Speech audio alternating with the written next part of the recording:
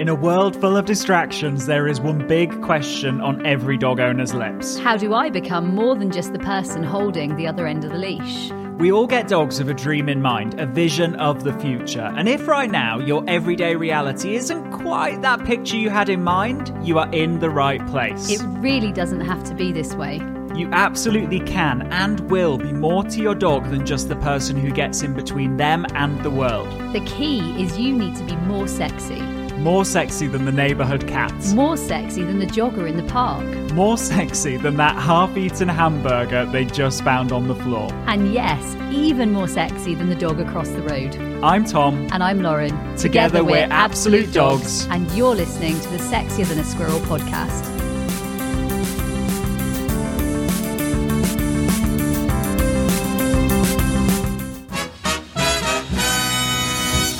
Welcome to the Sexier Than a Squirrel podcast, the podcast that teaches you how to unlock the freedom that you deserve with your dog. Now, this is such a typical struggle that we're receiving. Yeah.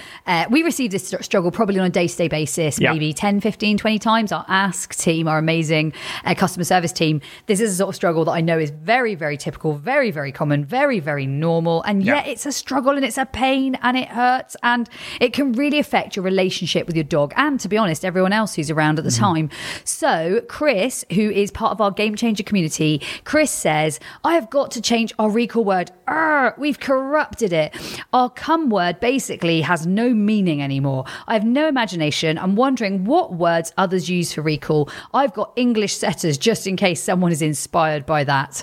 Now, the thing is with Chris's problem is that, yes, of course, we can change the word. And the word is absolutely easy to change. In fact, that's the easiest bit we can do. We could change it to, I don't know, let's look around the room for some inspiration. I could change it to pro, dog, or trainer, which is what's on Tom's top. I could change it to purple or pink or black or red. I could change it to any word I want. The word is actually very non-important, really, in the big grand scheme of things, right, Tom? Yeah, absolutely. Instead, what we want you to think about is almost like a recall cake, where the majority of the cake I like the sound of this. is not to do with the word. The icing on the cake is the recall word itself, but that cake, the majority of that cake is actually the skills, the value, the desire to be close, to want to check in. And, you know, we to the point where with our dogs, we could make any noise and they would be like, oh, that sounds interesting. I'm going to come and check it out. And that's because it's built, that cake is built, right? They've got a desire to be close. Any excuse to be close, they're like, we want to be close.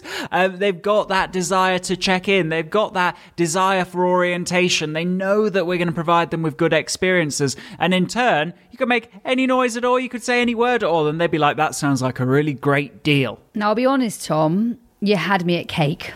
Yeah, cake, I'm all in. Now, let's be thinking about this. Recall, so many people poison it, right? Like they poison it. And the way that they poison it, I was watching someone only the other day and they had a lovely little dog. Her name was Ruby. And Ruby was having a lovely time. And it was, Ruby, come. Ruby, Ruby, Ruby, Ruby. Ruby, will you come here, Ruby? Ruby, Ruby. Yeah. And literally it just got more and more, to be honest, scary and a little bit intimidating. And then it kind of was like, Ruby, Ruby. And they literally were chasing her around. We were in sort of a park, a grass, big grass park. And Ruby was really, really absolutely playing keep away. And they were getting more and more frustrated. Her name was being more and more poisoned and used. They continued to keep poisoning and using that name and then layering it with maybe a lot of emotion. It just wasn't going to get any better, right? Yeah, absolutely. And so when you find yourself in that situation, what we want you to remember is it's not the word. Yeah, the word, we're going to change the word. Yes, it has been poisoned. The word now means keep away. But what we've got to think is if you've got a really solid cake made up of a dog that really wants to be close, has value in proximity, has value in focus, has value in disengaging from the environment, then actually your recall should still be there. And so actually what this highlights is that we need to go back to building that cake. Now, how do we build that cake? I think one of the most important important things is that it has to be a good deal, and it has to be a good deal for your dog, not for you. So, for example, Tokyo, as a young dog, he was foodie if it was high value, but if it was low value, he was disinterested. If it was a toy, he was interested in every single toy, and if it was me and movement and praise, he always loved those things. Now, change that for Classic. She was food. Inhale any food. Blink. Inhale any food. Like loved food. Like food, and baby tennis balls. The big thing here is that we've got to consider what is valuable to your dog, and also actually how is it sort of portable? Can you take it with you? Because ultimately what you want to do is you want to transfer the value of the thing that your dog really, really wants, the food, the toy, the cheese, the chicken, whatever it might be, to their recall. As soon as you've got that transfer of value happening and you've built that proximity, then actually you're going to have a great recall. Now, I think so many people get it wrong, Tom, because they think it is just the recall. So Monty was a brilliant example of this. Lots of you will have heard through the Sexier Than Squirrel program, or some of our videos, maybe our recall training, because we do have the whistle sort of emergency recall training available. And loads of you have heard about Monty. And Monty, what I realised when I was out and about with him is that actually, Tom, it wasn't just recall that was the problem. It was actually generally wanting to hang out with you. So I think that recall is kind of only the icing on the cake compared to proximity. Yeah, absolutely. And so the other thing to think about here with value is that value is relative, right? You know, if you give me the choice of, I don't know, if you give me the choice of fizzy water or still water, I'll be honest, I'm probably going to pick the still water, right? And yet, if you give me the choice of still water or, I don't know, a glass of wine, I'm probably going to pick the wine. Or if we give you a choice of tap water or bottled water, you'd probably pick bottled water. So I think it is all it's relative. all in what you put yourself up against sometimes, because that cake is going to grow the more history your dog has of choosing you and it being the right choice and leading to the best experience.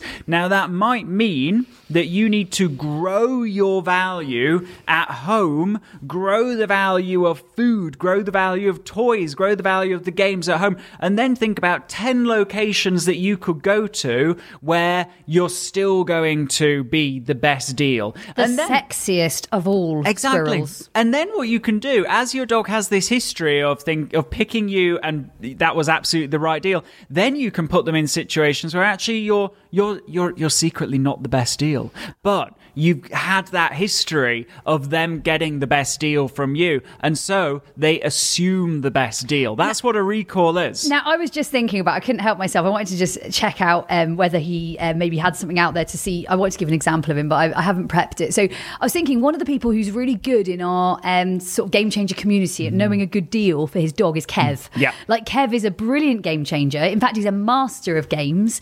He's fantastic, and he's got a dog that can be a little bit sniffy. Now, if when Kev's dog is a little bit sniffy, Kev continues to go on and on and on and on and on about that he's got some brilliant biscuit, in perspective for that dog, or putting it into sort of context, the dog isn't going to get a good deal from him versus what she's doing in terms of her scent world, right, Tom? So it's also about leveling it up and working it out. I remember walking in the woods with my dogs, and there were deer.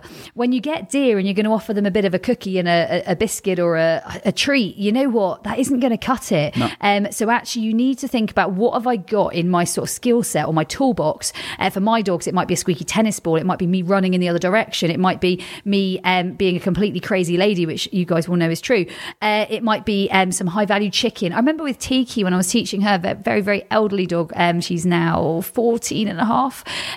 With her, I remember using high value rotisserie chicken to train her, like warm from the supermarket, to train her some of the behaviours that she had. I'd pick it up warm deliberately, knowing that would combat the most difficult of things, right? Like it's knowing those. I think that's really important. Absolutely. And whether your dog is receptive to that is based on how consistently have you been the best deal, and they were right to pick you in situations prior to this. And so you can change anything in 3 weeks. And if you committed for the next 3 weeks to say, actually, this isn't about the word that I'm using. Yeah, I'm going to teach them a new word, the icing on the cake, but I need to build the cake first. And so I'm going to build desire in the way that I interact with my dogs and the way that I reward my dogs in the games. I'm going to then build it, and then start to show them that I'm still the best deal in maybe, I don't know, 5 different locations. And these locations are picked as low-key ones. So we might pick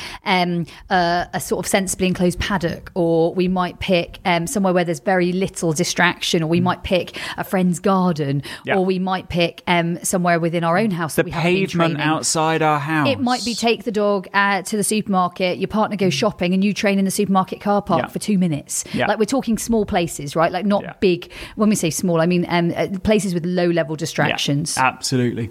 And then what you can start to do is you can start to expand this world, knowing that you've got this history of giving your dog the best deal and you being the best deal. Now, something else, and I think this is really vital to know, because some of you are going to need to repair effectively a good word or cue to be able to allow your dog to understand recall again from where you were. Now, when you're doing this repairing, I think it's really, really important that you know that you've poisoned it maybe in the past. So let's not use this word or name in vain. So say, for example, I had a lovely student. Her name was Shirley, and she had a really beautiful little terrier. His name was Buddy.